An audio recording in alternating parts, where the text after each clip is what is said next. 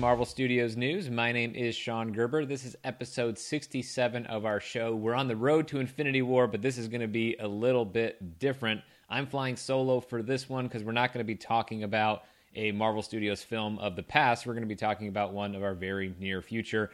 I'm going to be talking about, of course, Avengers Infinity War, specifically the brand new trailer that came out the day before I'm recording this episode. And I wanted to take some time to break down the trailer and also answer some of the questions that it's inspired in all of you. So I'm going to be taking some time to do that. Before I get started, though, I, of course, want to thank our latest patron. That is Hellwalk, who joined us on our Patreon page, which is patreon.com/Marvel Studios News. All of our patrons get exclusive content on our show. So when we do an episode, especially when we've been on this road to Infinity War, which if you haven't kept up with the show, that's okay. I'm sure with the new trailer, this is probably going to bring back some people who haven't heard the show in a while or maybe have never heard the show ever. And if that's the case, welcome back or welcome. So what we've been doing on the road to Infinity War is each week we've gone back over another Marvel Studios film. So in our most recent episode, it was Guardians of the Galaxy. Our next episode will be going to Avengers Age of Ultron. And we look back at the build-up to those films, and then, of course, our first viewings and the legacy or the memories of those films ever since. So that continues along. But then we also do Patreon credit scenes, which are exclusive to our patrons, where they actually get to have an extra 20 to 30 minutes usually of content where we're talking about what maybe connects the film we just talked about to Infinity War. We also break down some of the latest news that maybe wasn't covered in the main show. We also do entire exclusive episodes, including Q&A shows, like we have our Black Panther Q&A coming up. So that will be part of this very, very soon. In fact, that's already been recorded, so it'll be up on our Patreon very, very soon. So we have all that going on, and the cool thing about the Patreon page is when you do sign up, you actually get an exclusive RSS link that you can put into your podcatcher like Apple Podcasts.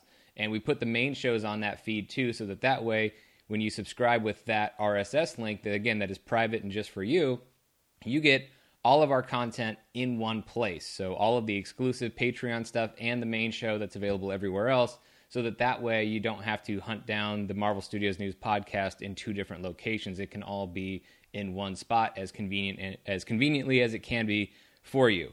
So the last thing I want to say before I jump into some of these questions is I also want to let everybody know where else you can find us. You can find us at marvelstudiosnews.com. That's where I write every single day about the Marvel Cinematic Universe. You can also find us on Facebook. If you haven't already, please head over to our Facebook page. Just search Marvel Studios News on Facebook or facebook.com/Marvel Studios News. Give us a like, and of course, if you see this podcast on there or you see any articles you like, feel free to like, share, and comment. All that stuff makes a huge, huge difference, and we appreciate that support.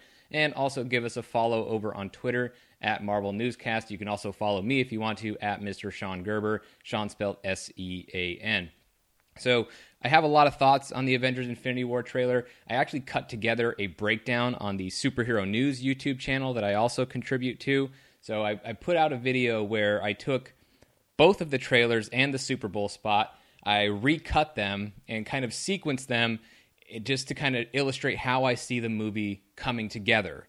So the only thing with that video is I did put kind of a mild spoiler warning out there on the video, and I'll probably say the same thing about this podcast. Now, I won't talk about any inside info stuff, or I don't really have anything on Infinity War anyway, but I'm not talking about any of that. I'm not talking about any spoilers that might have been learned or speculated on elsewhere, although I guess there might be some. I might accidentally spoil something by speculating, but it's really, everything's going to be based on footage that's been officially released by Marvel, so those two trailers of the Super Bowl spot, or it's going to be based on stuff that the filmmakers have shared very publicly in interviews, knowing that it was all going to be published. So stuff that they put in the set reports or the Entertainment Weekly coverage, all that stuff I consider to be fair game, because I don't think it must not be much of a spoiler if the filmmakers are willing to have that information out there before the movie is released. So all that stuff I factor into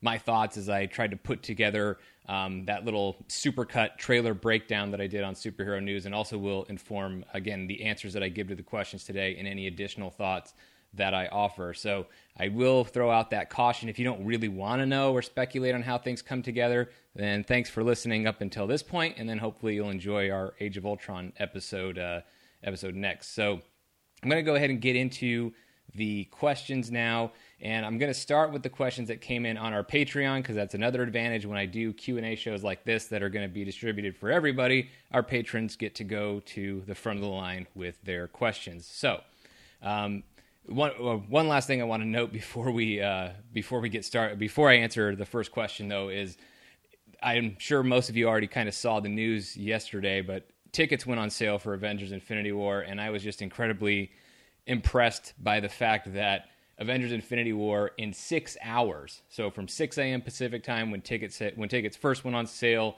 to noon Pacific time, Avengers Infinity War pre-sold more tickets than any superhero film in history. The previous record holder was Black Panther, and the record holder before that was Batman v Superman: Dawn of Justice in 2016. And I'm not surprised that I'm not surprised that Infinity War broke the record for advanced ticket sales. I figured that would happen. I did not anticipate, however, that it would only take 6 hours. Remember, these are films that set their records over the course of weeks of being on sale. It didn't even take a day. It took a quarter of a day for Infinity War to have that, to set a new record. And now it's just going to be building on that record from now all the way until the film comes out, because that's all going to be considered the advanced ticket sales. Now, advanced ticket sales are not always a accurate indicator, or it doesn't always work in conjunction in quite the way that you think in terms of advanced sales and that eventual box office. But I think in this case, we're definitely looking at a situation where Avengers Infinity War could have Marvel's biggest opening, which it's 207 million, or I think like 207.4 million or somewhere around there for Avengers from 2012. That's still Marvel's highest opening weekend. Black Panther, of course, came in second. It's the only other Marvel film to have over $200 million in its domestic opening weekend. I think at this point, Infinity War is probably going to go over Black Panther and over Avengers, and then it's just a matter of how much higher it's going to go. But we won't really know until the film hits box office tracking, which will be 3 weeks ahead of its April 27th release date. So it'll take a little while before we'll see some actual tracking on that, but I think we're going to see some very, very, very high numbers coming in once everybody starts, once industry tracking and all those surveys and all those polls go out, we start seeing moviegoers obviously having a very, very, very high level of interest in Infinity War. But let's go ahead and jump into the questions. First one comes from Carrie Vanderberg. What do you think is going to happen to the Sokovia Accords with this movie? It's an interesting question because the Sokovia Accords are, of course, the issue that they were the centerpiece of Captain America Civil War, and that's what everybody was arguing about. I mean, certainly it became more personal by the end of Captain America Civil War between Steve and Tony and Bucky, so we know that's all part of it. But I'm not sure how it's going to factor into Infinity War. I could see it getting some mention. I mean, it has to come up a little bit. Otherwise, Civil War almost seems pointless. I mean, you could say, well, I shouldn't say that because the conflict in Civil War obviously became about something much more, at least emotionally anyway. It became about things that meant much more to the Avengers than the Sokovia Accords themselves ever could. But I think you still are going to have that factor in a little bit, but I don't think it will last very long, because once there's an alien invasion coming in and people are having to defend New York, because like we see in the trailer, New York is attacked, Wakanda is attacked, all these other places are under attack, not necessarily all at once, but when that's happening, I think pretty much everybody would agree that they want the Avengers to step in, because remember, the Sokovia Accords don't say nobody gets to be a superhero anymore. They say you get to be a superhero when we say so. And I'm pretty sure once Earth is under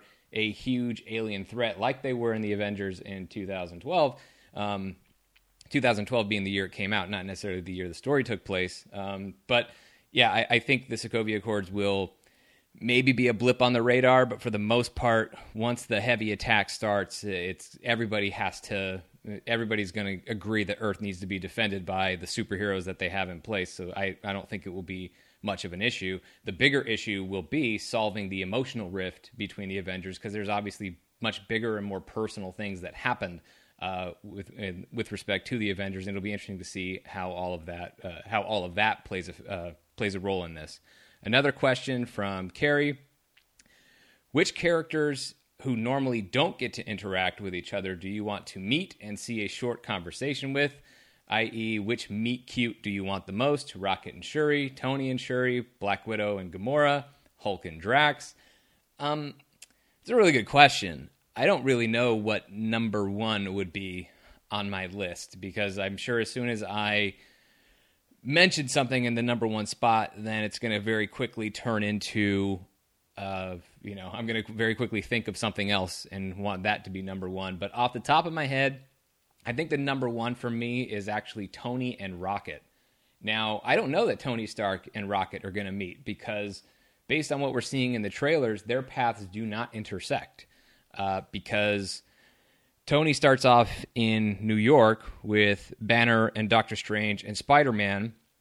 Banner obviously goes elsewhere because he ends up with Captain America's side of the Civil War rift. We see him with them later as they enter Wakanda. So, and then when Tony does meet up with Guardians, which appears to happen on Titan, I don't believe Rocket and Groot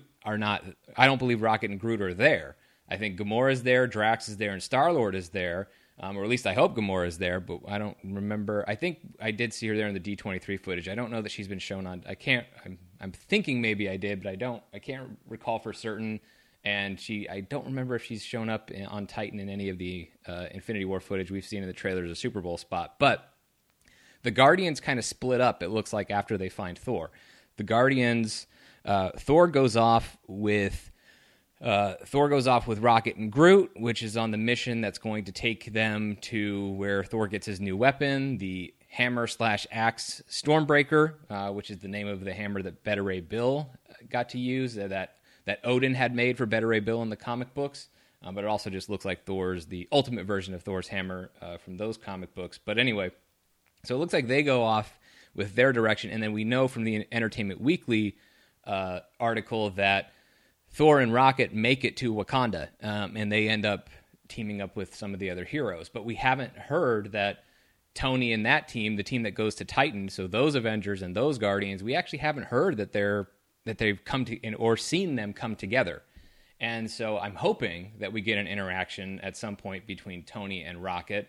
I loved the quick little interaction we got between Star-Lord and Tony in the trailer that was released yesterday, but I really want to see Tony and Rocket, just because Rocket is the most savage of all of Marvel's sarcastic characters. So to see somebody who could be rude and throw verbal punches that even Tony wouldn't throw, I would love to see that. I think those two would be really, really hilarious together, and I hope we get that meet cute, whether that's in Infinity War or Avengers 4. I don't know, and I think it will be interesting to see what happens there. Next question comes from Brentak Prime. What do you think about the rumors of Banner being in the Hulkbuster? Is he still afraid if he hulks out that he won't be able to become Banner again? Also, do you think we will see Shuri and Stark meet? Let's tackle the first questions. Yes, I totally believe that's Banner in the Hulkbuster. I think at this point, it's not rumor. I think it is 100% Banner is Bruce Banner is inside the Hulkbuster armor. I think it was pretty clear on that in the very first trailer, and I think it's only become even more clear as we've seen more footage. Again, there's nothing right now that places Tony Stark in Wakanda. We don't see that in any of this. So it's pretty clear that that's what it is, especially because there's no sign of Hulk in what looks like the beginning of the Battle of Wakanda, but then, of course, we see Hulk later in that huge epic shot that was towards the end of the first trailer. So there's no doubt about that. And I know there's other information that some of you may be aware of that also points to that, but just in case people aren't keeping up with toys and other stuff and other speculation, I won't say anything more than that. But I think it's obviously the best bet at this point, and I think that is absolutely the purpose of it. I think He doesn't want to Hulk out. Now, we know he does Hulk out because in the first trailer we saw him as he had landed in the Sanctum Sanctorum. He's found by Doctor Strange and Wong. Now, what I think is happening there is Bruce Banner is aboard that Asgardian ship when Thanos attacks, as we saw being set up in the mid-credits scene for Thor Ragnarok. So my guess is that Banner hulks out at some point, and then, or maybe he just has already been Hulk for a while, but Hulk battles Thanos, or he's part of it, but then I think Loki uses the Tesseract, which has the Space Stone inside it, of course. So before Thanos gets it from Loki, I think Loki uses that to save some people. I think that's probably how characters like Valkyrie and Korg would survive something like that. And I think that's also how Bruce Banner makes it back to Earth. And at that point, we know that Banner and Tony interact at the Sanctum Sanctorum, so what probably happens is Banner gives Tony kind of the lowdown on, hey, I was Hulk for 2 years. I could not change back. And I'm afraid that if it happens again, that this, the next time I turn into Hulk, it'll be the last one. I'll never come back after that. So Tony probably helps him set up and says, I got another set of Hulkbuster armor ready to go, and that's yours. So that's probably... that is probably the setup for that. But we know, of course, he's going to Hulk out again because we see him as Hulk in the Battle of Wakanda. Now, as far as whether or not Shuri and Stark will meet, it's hard to say because, again, we don't have anything that places Tony Stark in Wakanda, and we don't have anything that places Shuri outside of Wakanda yet. Now, I would love for Tony Stark and Shuri to meet. I think they should meet, and it would be terrible if they don't. I think the only reason they wouldn't is if Marvel really shocks us and Tony dies on Titan, because that battle looks pretty bad in terms of the level of destruction that Thanos is causing there. And there is that part of me that wonders, now that we know Thanos goes from Titan to Wakanda, because we saw Thanos and Cap together at the end of yesterday's trailer, it really kind of makes me wonder, why did Thanos leave Titan? Is he leaving with those heroes alive, or is he leaving because they've died? Or maybe he just leaves because he knows that while those heroes are stuck on Titan, they won't be able to get back to help everybody in Wakanda in time. And of course, Thanos has the Space Stone at this point, so Thanos can go anywhere he wants in the universe by just opening up a portal, and that's it. He doesn't have to worry about space travel. That's not really it for him. He just goes wherever he wants. It's as simple as opening a door. So I don't know what's going to happen there, and I don't know who's going to survive that battle on Titan. I'm sure some people do, but I would hope that Tony makes it into Avengers 4, and I think he will because of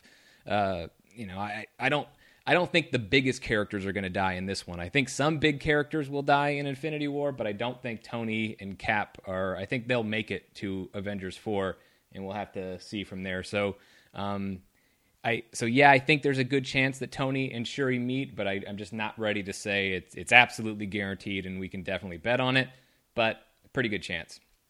Next question comes from Andrew Custer. With the way everything looks to be panning out from what we've seen so far, do you think we will get a cliffhanger-style ending? Hopefully nothing as clunky or sudden as Matrix Reloaded, or poorly timed in the overall narrative, like the desolation of Smaug, but a cliffhanger nevertheless. This is a tough one. Now, the huge theory that everybody has, or everybody was throwing out yesterday, or maybe not literally everybody, but a lot of people yesterday, because Gamora has that line about Thanos always wanting to destroy or take out half of all life in the universe, and if he gets all the Infinity Stones, he can do it with a snap of his fingers, which he does do in the comic books. So a lot of people, I've seen many people throwing out that idea ever since yesterday's trailer of that's how Infinity War is going to end. Thanos is going to get all 6 stones, and he's going to snap his fingers, and that is going to be the end of the movie. And then we'll set up for Avengers 4. I could totally see that happening, but the Russos have maintained, and Granted, maybe they're just doing this to throw people off the scent, but they've maintained that these are really two separate films. Now, I don't know that they're really truly as separate as like Avengers Age of Ultron compared to Avengers, or like Black Panther compared to Guardians of the Galaxy. They're obviously not two movies that have nothing to do with each other. We haven't heard about a different villain coming in to be the centerpiece of Avengers 4. It's all still a battle with Thanos as far as we know. So I'm a little curious as to how they end it, because they're not really going to be able to completely wrap up the story. It has to continue a year later with what they've done with Avengers.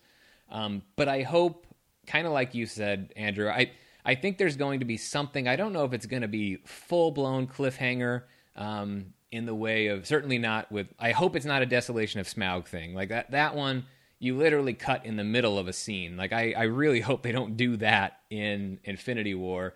I think there will be something that kind of immediately leads to the next film.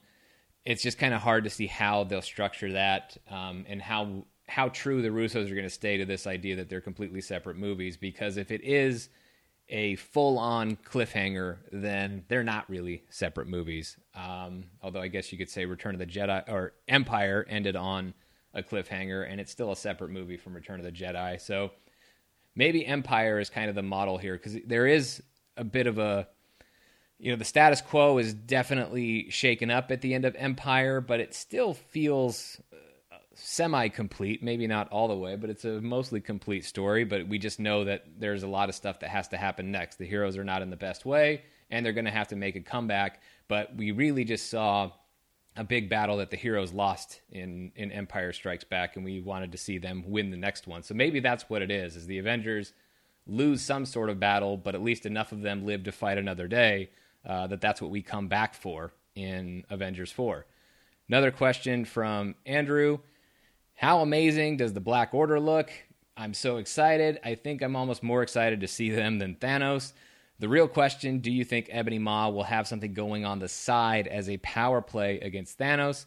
I doubt it would be finding and controlling Thanos' son, like in the Infinity storyline, but maybe something else. What do you think or hope it would be?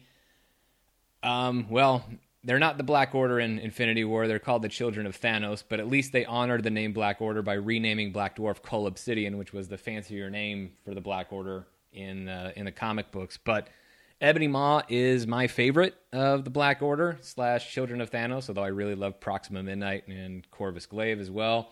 So I hope we get some good stuff out of Ebony Maw, but I don't think he's going to be having a side power play against Thanos in this one. I think the Children of Thanos are going to be full on with Thanos, supporting him, trying to carry out his mission. I absolutely believe that that's what they're doing, because we already have a couple Children of Thanos, Gamora and Nebula, working against him. And I don't know what Ebony Maw's motivation would be, other than, of course, if he wants to be the one to have the gauntlet and ultimately control it, because there's not going to be Thane, which was Thanos' son in the comic books. That was a big part of the Infinity storyline. We know that's not going to be part of it.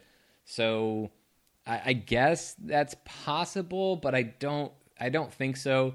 I do hope that at least some of the Children of Thanos survive. I don't think they all will in their battles with the Avengers, but I do hope Ebony Maw makes it out, so that even if he doesn't get a chance to really act on his own and act against Thanos in this one, that there's still a place for him in the Marvel Cinematic Universe. I hope he doesn't get taken out, because he's a really interesting character. I love his power, which, for those of you who don't know, he's basically has the power of influence. He can get people to do essentially what he wants. In fact, he takes over Doctor Strange for a bit in the Infinity storyline, which is why I geeked out when you saw Doctor Strange being attacked by Ebony Maw in the trailer. Now, you can see the side of his face in the shot with Doctor Strange, so I'm sure that's him. But the next shot of Ebony Maw shushing, I don't think that it doesn't look like he's doing that to Doctor Strange, because the background actually looks like the crashed Asgardian ship that we see elsewhere in the trailer. So I think maybe he's shushing Loki, or perhaps Thor. Maybe Loki's begging for his life, and he gets shushed by Ebony Maw before we ultimately see Thanos. Maybe that's why Loki's so docile as he hands over the Tesseract, is Ebony Maw's just basically said, hand it over, and Loki's just going to do what he says, although Loki also looks a little bit scared. But anyway, yeah, I hope Ebony Maw gets some cool moments in this. I don't think he's going to try and betray Thanos in here. I think they're all going to be loyal soldiers or generals in this one. But like I said, I hope at least a couple of them survive, especially Ebony Maw, because that is a character who could be a really cool villain down the line for any number of Marvel heroes. Next question comes in from TJ Lamondo. What are your thoughts on Ant-Man and Hawkeye absences? Could it be tied to spoilers? Also, do you think Heimdall is who helps Thor get off the destroyed Asgardian ship, or Loki? Okay, got a lot here. So, as far as Ant-Man and Hawkeye, the Russos have kind of addressed Hawkeye a little bit in the set interviews that they did, because they did these interviews back in June when journalists got to visit the set. But, of course, the embargo only lifted this past week, so that's when we started seeing the information. Now, they've kind of said that Hawkeye is on his own path, his own journey. I think that when Hawkeye got out of the raft after Civil War, I think that really was more of his opportunity to maybe go back to his family, or maybe get his family, or go in hiding, or figure something else out. Not entirely sure there, but I think Hawkeye will come into it, but I think he's probably not being held back in this one. We know Jeremy Renner was on set, like he shared in his own social media when he was on set, so we know he filmed for an Infinity War / Avengers 4. So I would imagine that maybe there is some spoiler for him, but I think he's kind of going to come in maybe similar like Civil War, where out of nowhere, here's Hawkeye, and he's ready to jump into it. Now, as for Ant-Man, that one's interesting, and a lot of people are saying, where's Ant-Man, where's Ant-Man, where's Ant-Man? And I think the answer lies with Ant-Man and the Wasp. Because one of the weird things about Ant-Man and the Wasp is being a movie that takes place, the two movies that are going to be released between Infinity War and Avengers 4, how do you do that if everybody involved in Infinity War is right in the thick of this story, and now we're just going to have some side mission for Ant-Man and the Wasp and reduce their movie to basically a tie-in issue for a major crossover event in the comics? And some tie-in issues can be great, but most of them aren't. So I don't think you would do that with a movie. Captain Marvel, we know we don't have to worry about, because that's going to be at least mostly set in the 1990s. So we know it's not happening during Infinity War.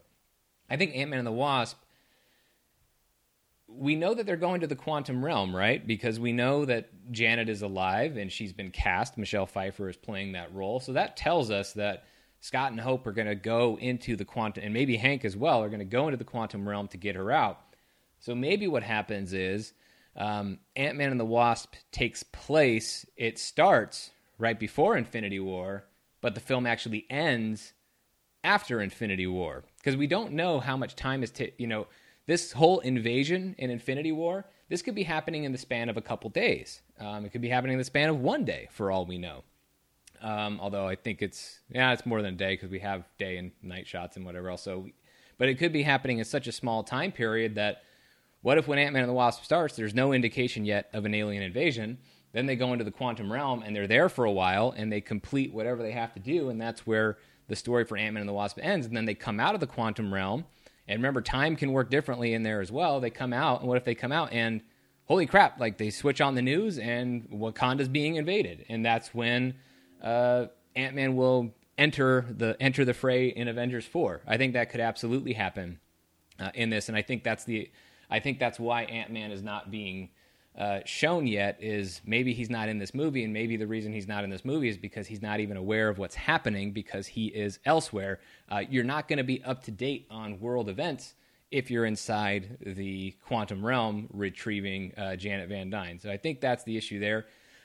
Also, do you think Heimdall is who helps Thor get off the destroyed Asgardian ship, or Loki? Well, we know that we see Thanos basically crushing Thor's head in what looks like the same area as that Asgardian, the ruins of that Asgardian ship. So I don't think Thor escapes. I think however that scene ends, Thor is basically left for dead. Maybe Thanos assumes that Thor has died because there's some explosion or whatever else. I just have to say, and this is pure speculation, by the way, but I've had Heimdall very high on my list of characters most likely to die, specifically in Infinity War. Pretty much ever since Ragnarok. I mean, it's always been my suspicion that he might go, but what we see in that mid-credit scene of Ragnarok, ever since then, it's like, well, somebody's got to die in that scene, and just narratively anyway, it's going to be a stronger scene if Thanos destroys somebody that we know that's a major character. And so in terms of who escapes, I think the method of escape is the Tesseract. That's what they can do to open up portals to send people to anywhere in space. And so I think Loki has that, and which is how I think Banner escapes, maybe Valkyrie, maybe Korg, to go out and warn other people throughout the galaxy that there's some really big trouble coming by way of Thanos.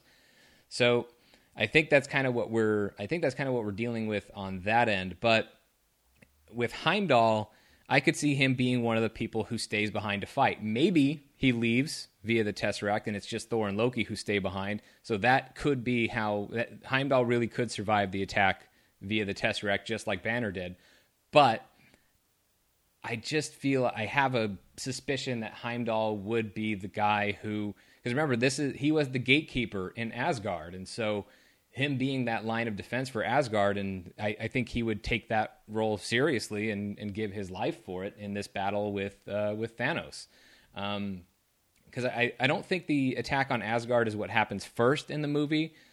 Kevin Feige has said in the first 5 minutes of Infinity War, Thanos is going to prove why he's the baddest villain in the MCU.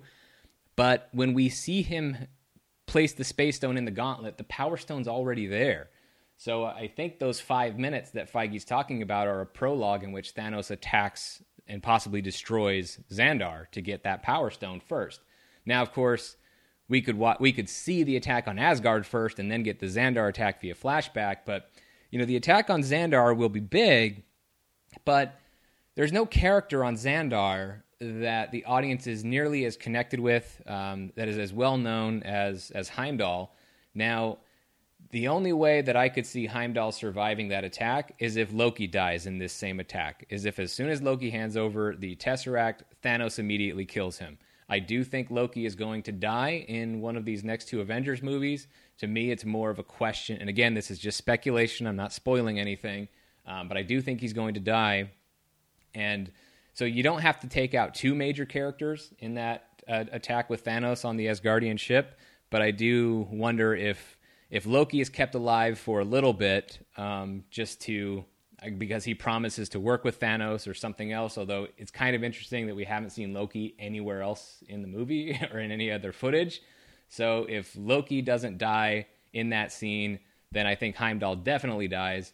If Loki dies, then Heimdall could die as well, but maybe, just maybe, Heimdall makes it out and he's part of the warning committee that goes out to elsewhere in the universe to try and let everybody know that Thanos is coming. Next question comes from Maurice Lee.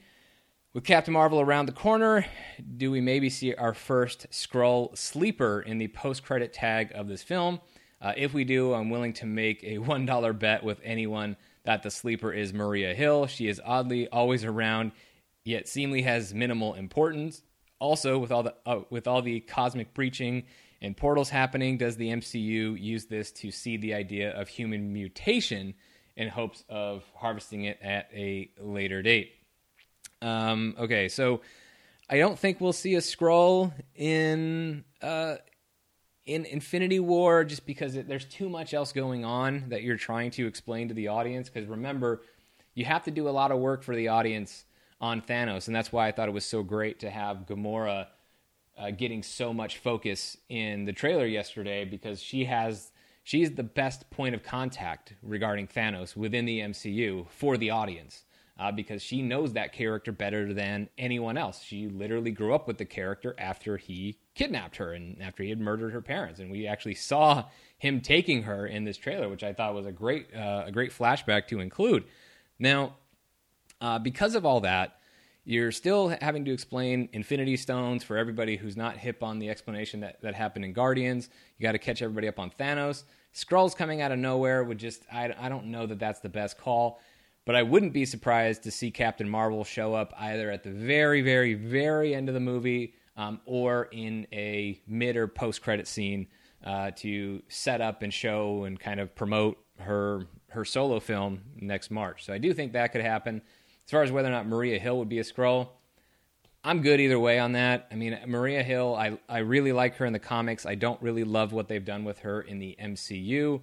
She hasn't been portrayed in a way where it's believable that she would take over for Nick Fury, but there is no S.H.I.E.L.D. anymore as far as the movies are concerned, so I guess that's really kind of a moot point anyway. And then with the idea of human mutation, I don't think any of that would happen in Infinity War. It could happen in Avengers 4, but yes, I believe that the Infinity Gauntlet, and particularly something like the Reality Stone, could absolutely retroactively set up the mutant gene in the MCU if they really wanted to use that as a way to introduce mutants without saying that, mutants only emerged after all this other stuff happened in the MCU. So yeah, that could be Avengers 4 could be the key to unlocking that next phase. But I think again, it would be more likely to happen in Avengers 4 just because there wasn't enough time with this whole Fox deal being announced to really cram anything into Infinity War. But if they want to make a couple dialogue adjustments in Avengers 4, or with some additional photography, they could do that. I don't really anticipate that they would, because remember, all of that could be explained in an X-Men movie. This happened, and it could be, they could connect it back to Avengers 4 after the fact. They don't have to do it during either of these Avengers movies, and I don't really know that they should, because these movies should be about culminating everything that's already happened in the MCU. They shouldn't necessarily be about setting up the next thing. You can always just do that later. Another question from Maurice. Do we ever find out how Thanos found Loki and what happened to him while being educated by the Mad Titan Thanos? I agree with you that Loki dies in this film. Do you mean Tom Hiddleston Loki? Because there are other versions of Loki in the comics. Does the presumed destruction of Xandar possibly set up a new cosmic landscape that maybe creates films for Nova, dare I say Darkhawk, who Marvel Comics seems to be attempting to revive? I don't know exactly how Thanos finds Loki, but remember that the other told Loki in Avengers that there'll be no crevice where he can't find you if you fail from the Avengers. So I think Thanos probably has tons of people working for him throughout the universe, and Asgard being destroyed certainly makes a lot of noise, and it's probably not a secret that Asgard is just out there floating on a ship in space, or what's left of the Asgardian people. So I don't think it would have been that hard for Thanos to find Loki. And if he does kill Loki, I think it would be that Loki is dead. I don't think they're going to do this thing. I know that Loki could be resurrected in a different physical form at some point, and maybe they would do that years down the line, but I think for all intents and purposes, at least for the foreseeable future, Loki would be dead. And I think if they play around too much with the idea of bringing people back to life, and I know they've already done that a couple times, then I think people will respond negatively to Infinity War and Avengers 4 anyway. I think people want a sense of finality with at least some of these characters. I don't share the same bloodlust that everybody else does of main characters got to die or else this is bullshit. I don't feel that way, the way that other people do. I don't know when we started rooting for our heroes to die, and Loki's not necessarily one of our heroes, but he's a character that a lot of people love and enjoy seeing. But I think the bigger reason why Loki can die is that Thor is finally interesting enough on his own that and Ragnarok really calls out how predictable the whole Thor Loki thing has become. And so you kind of just see that it's kind of identified in Ragnarok as almost a bit of a crutch in the story. And they don't need that anymore. They've worked through it. And I think Loki's arc, from the very first movie, there's been this build towards redemption, and maybe the last piece of redemption that he has is saving some people with the Tesseract in Infinity War. If he survives that moment with Thanos, maybe he gets to live on and have another moment of an even bigger moment of redemption. But we'll just have to see. And I think if Xandar is completely destroyed, then you could have that. I mean, the comic books did have the Nova Corps kind of wiped out and then brought back, so that certainly could set things up. I'm not with everybody who's ready for Richard Rider. I would just skip to Sam Alexander personally, because I think he has more to offer to build out this teenage side of superheroes that you could have now with Spider-Man and Shuri and hopefully Ms. Marvel, Kamala Khan. I kind of really hope a lot of that gets built up. And Maurice says, final round of questions, I swear. Do we finally get the Avengers Assemble scene that we have not gotten in 15 years? If Iron Man does die, do AC/DC record sales take a slight hit? Do you think Nick Fury appears in either film, and does he survive? Finally, once Avengers 3 and 4 pass, does that set the stage for Phase 4, which I would guess is a Kree-Skrull War, Operation Galactic Storm, Secret Invasion scenario? Thanks for whatever answers you can provide. Okay, so maybe on Avengers Assemble. I really don't know. I would hope so. It'd be great to finally hear Cap say that line. I would love to see him say that, for a kind of a last stand against Thanos. That would be great. I would love to see it, but I have no idea if we're actually going to get to hear him say it. Yeah, AC/DC record sales probably just fine. In fact, I would say they would go up because people would be buying more AC/DC records to honor Iron Man if he died. And then as far as Nick Fury, your guess is as good as mine. Samuel L. Jackson had said that he wasn't included in those films, but we know he's in Captain Marvel. I hope he makes it into Avengers, at least Avengers 4. If he doesn't make it into Infinity War, okay, but I would love to see him get back in there at some point. I'm glad that we're at least going to see him again before Avengers 4 with Captain Marvel, but so I think there's probably a good chance Nick Fury pops up. Now, as far as with the Skrulls being introduced, and then does that set the stage for Phase 4? Well, the Kree-Skrull War is going to be factored into Captain Marvel. Kevin Feige said that last year at Comic-Con, so it's not just about the Skrulls showing up. The Kree-Skrull War is a big part of it. And Secret Invasion, once the Skrulls are introduced, obviously you can set up a lot of stuff with Secret Invasion, but I don't think Marvel is going to immediately jump into what's the next big crossover story after Avengers 4. Kevin Feige has been very vague about what Marvel's going to do. In fact, most of the time you would swear they're not doing anything with the way that he talks, although he has said, they have films planned and all of that. But, I think that this idea that, because we've spent so much time now building to Infinity War, that I think it would almost be a mistake if Marvel immediately starts saying, and here's our next big thing that's going to force all the heroes to come together again. That would almost feel daunting if they do that right away, because after telling this at the end of Avengers 4, it's 22 movies over 11 years, to just jump into, here's the next big thing we're doing, as an audience you might go, oh man, it's just kind of like after you read the end of a long comic book arc that culminates in a big crossover event. You don't really want to immediately jump into what's the next big event. In fact, comic book fans complain about that all the time, especially now where, Marvel, for example, in comic books, they run about 2 major events every year, and people just have event fatigue of just, these events can't mean as much if we're always just thinking about the next one that's coming. And so I think Marvel will take a little bit of a different approach in terms of their phase structure with whatever you want to call it. And I think they'll do that for a little while, and then maybe eventually they'll get back into it. So I don't necessarily think we're just going to right away start building into Secret Invasion or anything else really. I think it's going to be a little bit of a different approach. So that's it for our questions from Patreon. So let's go ahead and let's jump over to Facebook.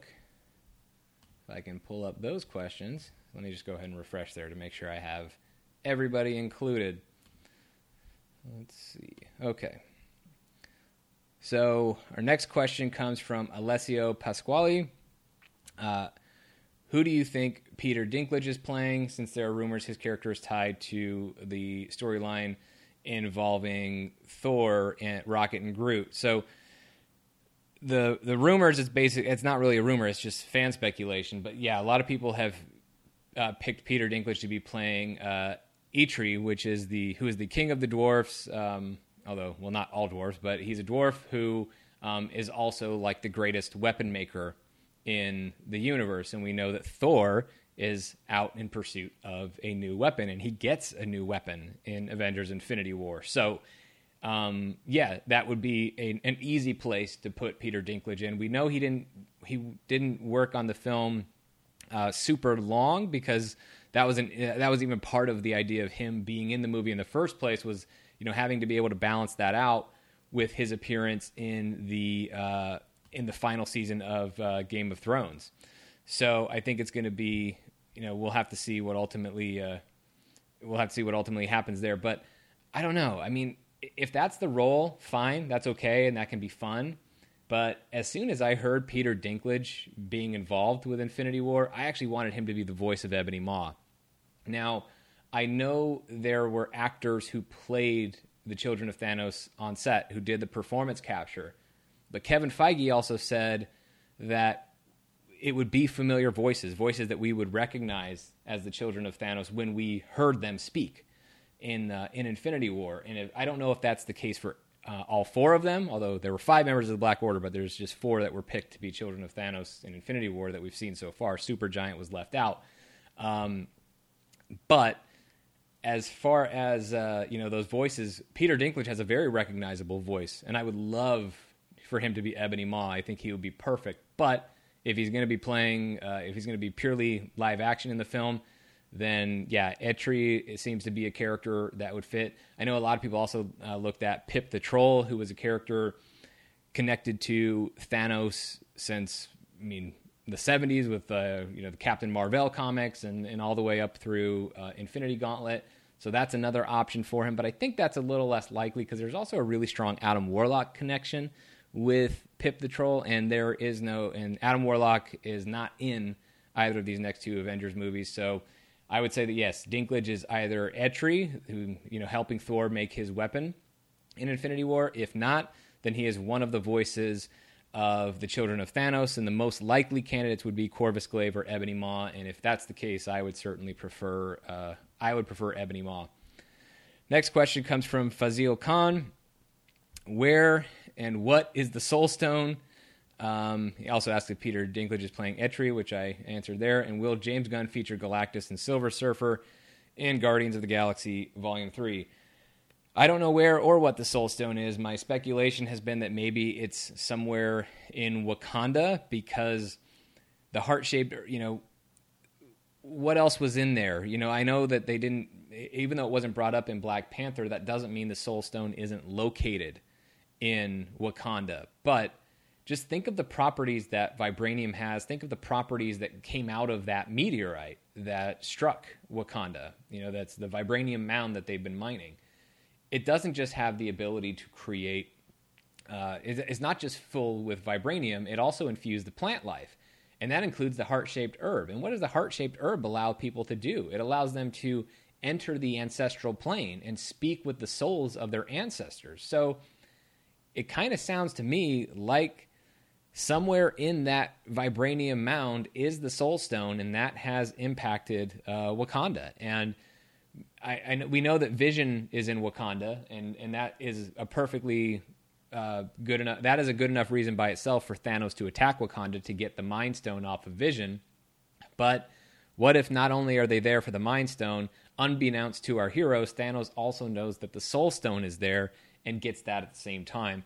I think that has to be, right now, I've got Wakanda as the most likely place for the Soul Stone, but that's really more of a shot in the dark. I don't really know. I think the Soul Stone, it's going to be some sort of surprise where it's located, because it's the only Infinity Stone that hasn't been introduced or addressed in any way in the Marvel Cinematic Universe so far. But it's either going to come from some place we've never heard of, but if it's going to come, it could come from a place we've never heard of. But if it does come from a place we have heard of, then right now I'm my guess is Wakanda, but I'll probably end up being wrong on that.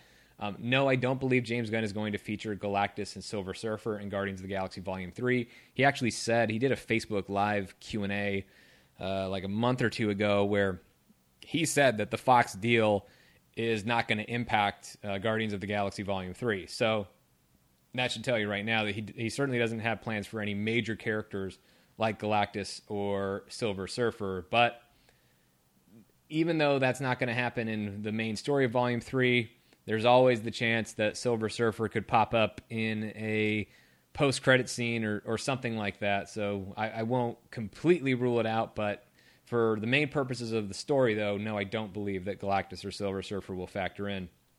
Next question comes from David Price.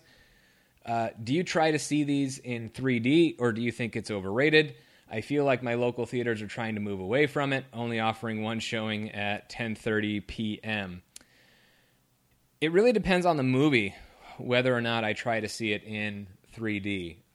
It's not necessarily I don't even think all the Marvel movies are good in 3D. Even the more recent ones. I know a lot of the early ones weren't that great, but even some of the more recent ones, I don't care as much about seeing in 3D. Usually the ones that are more cosmic do well in 3D. Like I thought Guardians of the Galaxy I thought the first one, but then especially the second Guardians movie played really well in 3D. I'll probably check out Infinity War in 3D at least once. It's not necessarily something I have to do. I mean, I like 3D. I don't dislike it, but I don't feel like it's always a necessity for me. But usually, because I see these Marvel movies multiple times in theaters, I usually make at least one trip to see them in 3D. But I've noticed the same thing you have, David, in that I've definitely seen them being phased out, 3D showings being phased out. There's not as many of them as there used to be. In fact, when 3D was really big a few years ago, maybe more than a few years ago now, but a lot, especially for these kinds of movies, there were either just as many or more showings in 3D than there were in 2D, and that's because the 3D ticket price is higher, and obviously theaters pocketing more money in the studio as well. But audiences, especially in North America, have not necessarily embraced 3D, or at least they did not continue to embrace 3D. So, for example, one of my favorite theaters to go to is the IMAX theater at the Chinese theater in Hollywood. TCL Chinese Theater IMAX in Hollywood is one of my favorite spots to go. And for a while there, all IMAX showings were 3D, but actually at TCL, they split 2D and 3D showings for IMAX. So for Infinity War, right now I'm going to go to a 2D showing in IMAX, but I'll probably go back for a 3D showing as well. But so I do still try to see them in 3D, but it's just more of like let me have one more way to check out the film. But unless the opening night showing is in 3D, that's usually not the way I choose to see the film first. So yeah, 3D is not, generally speaking, 3D is not my preference, but it is just another way it's basically just another way to experience the film for me. Next question comes from Dennis Byron Gonzalez. Is it possible the film could have a mid or end credit scene with Phil Coulson, S.H.I.E.L.D., and or Nick Fury? If anything could reunite Coulson and S.H.I.E.L.D. with the Avengers, Thanos would be it. I do not believe Phil Coulson is going to come back in Avengers Infinity War or Avengers 4. I won't spoil what's going on with Agents of S.H.I.E.L.D., but there's stuff going on there that would cast even greater doubt on that. But I don't think it's going to happen because just knowing that most of the people who watch Marvel movies do not watch Agents of S.H.I.E.L.D., have never watched Agents of S.H.I.E.L.D., never mind the people who started watching the show and then eventually stopped. Most people who see Marvel movies never even started. So as far as they're concerned, Coulson is dead, and I don't think they're going to go through this whole thing of stopping the momentum of the story in Avengers 3 or 4 just to explain to a bunch of people, to have to explain to most of the audience why this guy who was dead in Avengers is alive, or why it even means anything, because some people in the mainstream audience won't even remember that Coulson was a character who showed up in Phase 1 and then died in Avengers. A lot of people won't even, many people would have forgotten about him by now. So then you're having to explain why this guy's important, why this moment means something. I think a better spot for Coulson that requires very little explanation and at the same time gives an opportunity to at least have a momentary homage to the character is in Captain Marvel, because it's set in the 1990s before Coulson died. So Coulson had been around S.H.I.E.L.D. long enough that if they wanted to say that he was kind of a rookie agent or something like that in the 90s, I don't think he would have a featured role in Captain Marvel, but at least some sort of cameo with Clark Gregg and like with obviously doing the CG de-aging that they have to do, and maybe even having like a different hairpiece or something like that, a younger version of Coulson and Captain Marvel. I think that would be the better way to do it, to give Coulson one quick homage in the before we get the finale of the first three phases of the MCU and Avengers 4. Captain Marvel seems like the best place. But then as far as Nick Fury, as I said before, I think there's a spot for him in either one of these films. I just don't know where exactly that's going to be. But since he has a direct connection to Carol Danvers, maybe when she comes back I presume when she enters the story in Avengers 4, that's a place for Nick Fury to be like, yeah, I know who that is. She's here to help. Don't worry about it. Next question comes from Luis Salazar. Hi, Luis. When are you going to incorporate a call-in feature? I don't know. That's something I can certainly look into. But you guys are now calling in via proxy, via social media, so I guess that works for now. Peter Bainbridge asks, where's Ant-Man? Yeah, as I explained before, I think it's more of a connection to Ant-Man.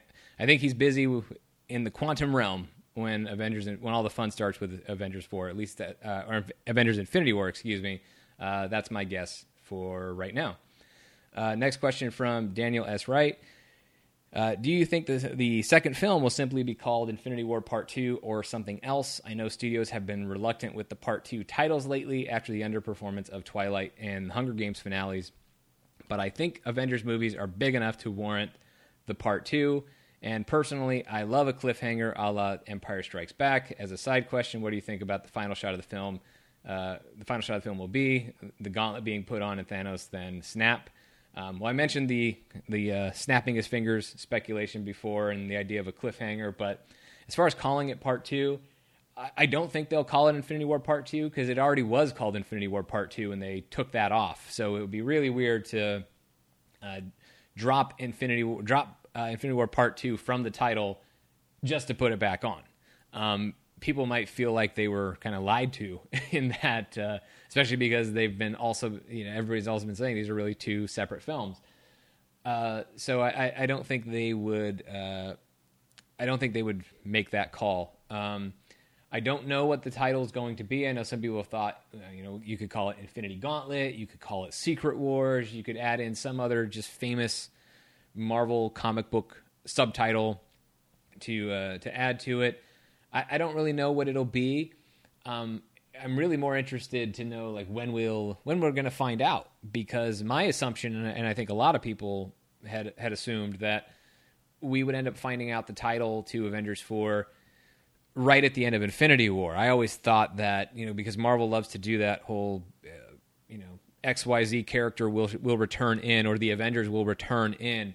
And I thought that's what would happen in Infinity War, and maybe it still will. The credits will roll, and we will see the Avengers will return in, and then we'll get the name of the fourth Avengers film. But now I'm not sure that that's going to happen, because the Russos had said in an interview a couple months back that they weren't going to reveal the title right away, that they wanted people to kind of sit with Infinity War for a little while before revealing the title of the fourth film. Now, if that's the case, if the Russos really do mean that, and Marvel Studios and Disney, of course, and everybody's on board with it, if they really want the audience to kind of have time to digest Infinity War before they reveal a title for the fourth film, then I think the most likely time and place that they would reveal the title would be Comic-Con in July, when they do their big, presumably would do their big Hall H panel on the Saturday of San Diego Comic-Con. And that would be a great place to reveal the title if they don't want to throw it in right with Avengers 4. Although we all know, at this point, most of us know Avengers 4 is coming, so I don't think it would really hurt anything if they put the title of the next film in those credits. But if they're not going to do that, then yeah, I would say Comic-Con. But I do hope it's a different name. I don't want it to be Part 2 anymore, because they had their chance to do that and they skipped it. But what I do think is successful, though, what they've done very successfully, to your point, Daniel, about how other part twos have, like the part twos for Twilight and Hunger Games underperformed, is Marvel has done a very, very, very good job of making most of the world forget or not really be super aware of, or at least thinking about the fact that there's another Avengers movie only a year after Infinity War. They've done a really good job of keeping the world focused on Infinity War and not so much Avengers 4. I mean, they talk about it, they bring it up in interviews and stuff. It's not like they don't talk about it at all, but they've done such a great job with the marketing for Infinity War that people are already looking at this film as the finale when we know that it's more of the beginning of the finale. But I guess for some characters, it could be the finale. We don't know. But, so they've done a really good job of that. So, because that would have been my fears. Maybe some people would skip Infinity War because they just know that they can catch up with that as a rental and then watch Avengers 4 and get the very end. But no, everybody clearly is interested in Infinity War. And then it's just making sure that movie's good, really, really good so that everybody comes back for Avengers 4 just a year later. But I don't know that Marvel's going to run into that problem the way other studios have, because they skipped the idea of making it a part 1 and part 2. And if they really do convince people that these are separate films and don't make people think they only got half of a movie or they got a movie that's stalled, because I think that was the problem with Hunger Games, is that third Hunger Games movie really just feels a lot like it's stalling for the finale. And I don't think Infinity War is going to feel that way, so I don't think it's going to sour an audience in a way that will impact the box office of Avengers 4. But who knows? We'll ultimately see. But I do want it to be a different title, and I kind of hope they don't wait till Comic-Con to reveal it, but if they do, that's fine. Another question comes in from Thomas Olson. Thoughts about Hawkeye and his whereabouts. Also, do you think he will bite the dust? Hawkeye just seems like too easy of a character to kill. I mean, it almost feels to me like that ship sailed when it comes to the idea of killing off Hawkeye, because they really teased that big time in Avengers Age of Ultron, and then they ultimately didn't do it. And so I kind of feel like maybe that's not the best call. Maybe that's not the best call now. It seems like they had that opportunity and they passed on it. If they did it now, it would almost just kind of feel like, well, yeah, but didn't everybody kind of figure that Hawkeye was going to die anyway? So I don't know that it really comes back to this idea of, I don't know that it would have the shock value that maybe you would want from a character death. So even though I could see it happening, I kind of feel like Hawkeye there's just going to be something different going on with him. Now, as far as his whereabouts, I don't know if he went back to the farm. I know some people would think that he's definitely a fugitive, but Scott Lang was busted out of the raft, and he doesn't appear to be a fugitive in Ant-Man and the Wasp. He's sitting there in whatever house the FBI is at in that story, and he doesn't appear to be under arrest, and it looks like maybe he even has that he's kind of under house arrest. So I wonder if Scott Lang and Clint Barton both opted to do the same thing of, yes, Cap was going to bust us out of the prison, but they either decided to stay or they got out of the raft but then turned themselves in and negotiated different deals of being under house arrest so that they can't be avenging anymore. And maybe that goes back into Carrie's question at the very beginning with the Sokovia Accords. Maybe that's why some heroes aren't coming out right away, is they have to they haven't been told they can leave the house yet or something like that. I'm not entirely sure what's going to happen there, but I could see Hawkeye being very resistant to the idea of coming back, or maybe he's on, again, some other path that he feels that is going to be of more value to the Avengers. I know a lot of fans are now speculating that he's in pursuit of the Soul Stone. I don't really know if that's going to be it. Hawkeye hasn't really paid that much attention to cosmic affairs, which is not to say that he couldn't. I think he's more likely just dealing with being a dad and being a husband, trying to maybe get some normalcy in his life, and then eventually he's of course going to be brought back, and we'll have to see what happens there. So that wraps up all of the questions. I do want to share a few more thoughts on the Avengers Infinity War trailer before I get out of here. I would just say that I really thought it was a great trailer yesterday, and in terms of how I think things are fitting together, that's what I want to go over. So I'm kind of going to go over a little bit of what's in that video, and you can see it much more clearly there because you can literally see it and not just hear it. But in terms of how I see this story breaking down, so if you don't want to know or even think about how all the footage that we've seen connects, then thank you so much for listening, and then we'll catch you on the next episode. But the reason I want to share some of that is because I feel like we're kind of getting a sense of how things are coming together. I mean, I think Xandar gets attacked first. That doesn't necessarily mean we will see it first, but we know Xandar is the first Infinity Stone that Thanos gets, and I think that sets up his attack. Then, of course, his attack on the Asgardian ship, I think, sets up a lot of what we end up seeing in New York because Bruce Banner is sent to the Sanctum Sanctorum. I think that's what gets Tony Stark to visit the Sanctum Sanctorum, which is where he is when it looks like a New York invasion begins when one of those Q ships shows up. So Iron Man and Doctor Strange get into that battle, probably with some children of Thanos and some Outriders. And then I don't think Thanos is there. I don't believe so. Like I think I think when we see him on Earth for the first time, it'll probably be in Wakanda. I think it's just the children of Thanos for that initial invasion in New York. We obviously know that Peter Parker sees it from the bus and then swings into action as Spider-Man. And there's that shot actually in the trailer of the Q ship actually going up into Earth's atmosphere and Iron Man in pursuit of it. And I think the reason he's in pursuit is because Spider-Man is on it and going to run out of air or just freeze to death in space or burn up in Earth's atmosphere, whatever happens first. I think that's Tony Stark is going to save Spider-Man. And because we see that shot of Spider-Man on the Q ship as it's, getting up out of Earth's atmosphere in the Super Bowl spot. And so I think they pretty much go onto the Q ship from there. And I think that's where Spider-Man, Doctor Strange, and Iron Man are together, and where Iron Man probably gives Peter the Iron Spider suit so he can use that.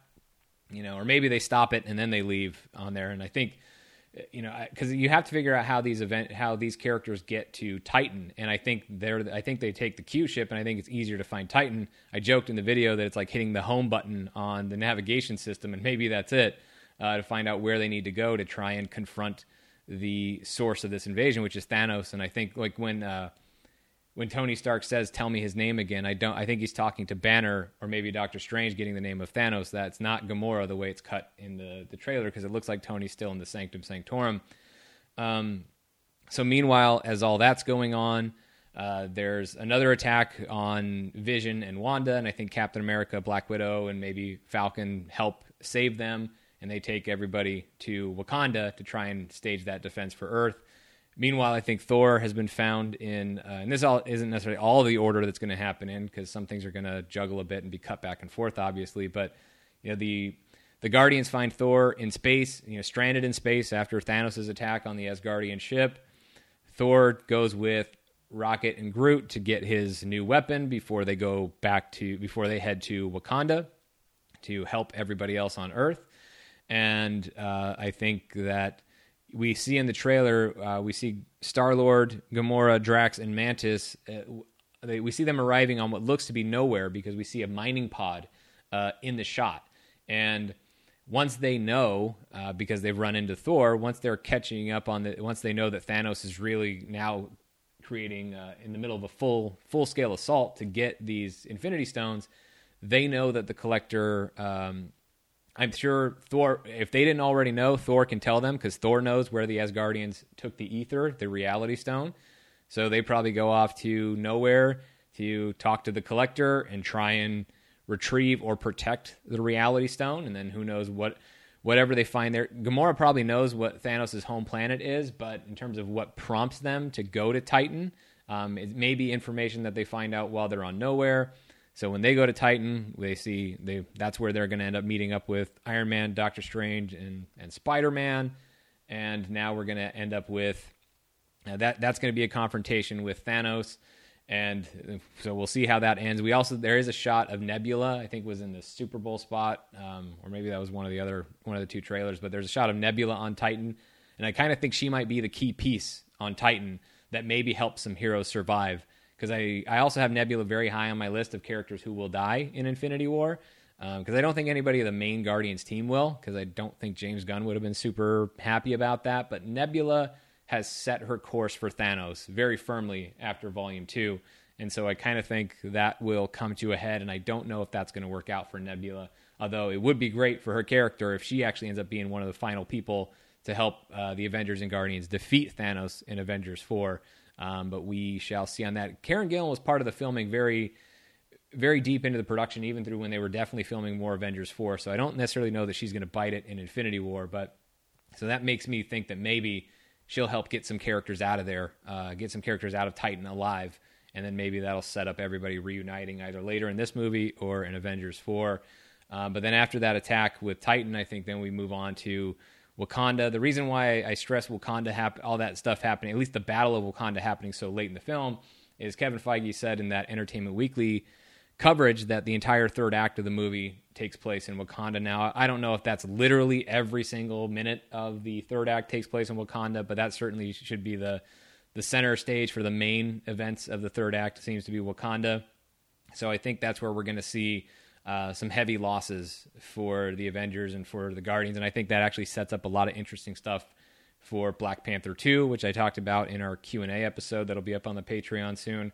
But anyway, I think, a lot of this stuff with Wakanda is going to be big, and that confrontation between Steve and Thanos, I think that's going to be really interesting to see where all that leads, because there's also in that trailer you see them in the jungles of Wakanda. You see Wanda and Vision kind of looking at each other, and the expressions on their face are very ominous, and it almost looks like they both kind of know what's about to happen, and this might be where we find out if Vision can survive without the Mind Stone, and most people are going to say probably not, at least not right away. So this could be the death of Vision. And seeing Steve struggle against Thanos, it made me think of another shot in the Super Bowl footage, which is that shot of Bucky running and screaming while holding that gun. And that could be happening at any place in the Battle of Wakanda, completely. And, it may have nothing to do with the Steve Rogers and Thanos confrontation, but if it is part of that sequence, it just made me think of, Steve and Bucky with each other till the end of the line. What if this is the end of the line for one or both of them? If it's one, then I would say it's probably just Bucky, but who knows? And I'd still be surprised if Cap or Tony really die in Infinity War, but it's really hard to rule out. But I could see Steve losing Bucky for sure, and in the final moments of Infinity War, or somewhere in the third act of Infinity War. But we'll have to see. It's really just speculation on my part. But that's just kind of how I see the structure of the film beginning to form. But all that's based on like a total of 5 to 6 minutes, or probably no less than that, because like the two trailers add up to roughly 5 minutes with the Super Bowl spot, so just over 5 minutes of a 2.5 hour movie. So really, there's tons of stuff that we haven't seen, and I'm sure there are going to be big surprises. I don't think I've successfully mapped out the whole movie just based on 5 minutes of footage, but at least I think there are some things where we can kind of see how at least some sections of the film are coming together and being sequenced. But I also think there's a reason why the trailers have focused so much on just a few sequences in the movie, so that way they can leave a lot of room elsewhere for some big surprises. But I really thought that this was a great trailer, and I think the most effective thing that it did was not only have they successfully created this idea of a major event and showing some of these characters coming together for the first time, and obviously Thanos is the biggest, baddest villain in the MCU. I think they've done all that very well in the marketing, but I think Gamora was so critical in that trailer yesterday, and I think that because she created some really strong emotional stakes within Infinity War, because again, she knows Thanos the best. She knows the severity of what everybody is about to deal with. She knows that better than anyone, and so I think it's really, really great that we see that in this trailer. And I think that's a huge thing for the audience to really kind of get a better sense of Thanos, because most of them don't know Thanos from the comics, so he really is just the purple guy in a chair this whole time in the MCU. So really stepping up the idea of this guy as as a huge threat, the biggest threat the Avengers and the Guardians of the Galaxy have ever faced. They've really done that, I think, in a very big way in this trailer, and I'm so excited about it. I can't wait to see the movie, and that's why I couldn't wait to just talk about it, and I wanted to jump in and answer some questions. So thank you to all of you who sent in questions for this episode. I think I got to everybody who sent in a question, so hopefully you enjoyed this, and if you want to have more from the Marvel Studios News podcast, as I said, we're on the road to Infinity War. We talked about Guardians in our last episode. We've gone through 11 films so far. Guardians was the 10th, but we also included Black Panther as that film came out. So we've got 7 more to go, beginning with Avengers Age of Ultron. That'll be out this coming week. Our Black Panther Q&A episode will be up on our Patreon for the people who are subscribing to that tier. And we have tons more coming. And then, like I said before, a lot of exclusive content available for you at patreon.com/Marvel Studios News if you sign up and support the show. Of course, I'm grateful for the support you've already given just by listening. And also would appreciate any additional support by liking the Facebook page, commenting on, sharing articles, sharing the podcast. And that's, again, facebook.com/Marvel Studios News. And also on Twitter at Marvel Newscast if you want to give us a follow over there and continue to share some of the content we provide. And also check out all the articles that I post every day at marvelstudiosnews.com. So, again, thank you all to sending in the questions. If you want to follow me on Twitter or Instagram, you can do that at Mr. Sean Gerber, Sean spelled Sean. So thank you all so much for participating in this, sending the questions, and listening. Love you guys. Love all the support. Take care, and we will see you next time.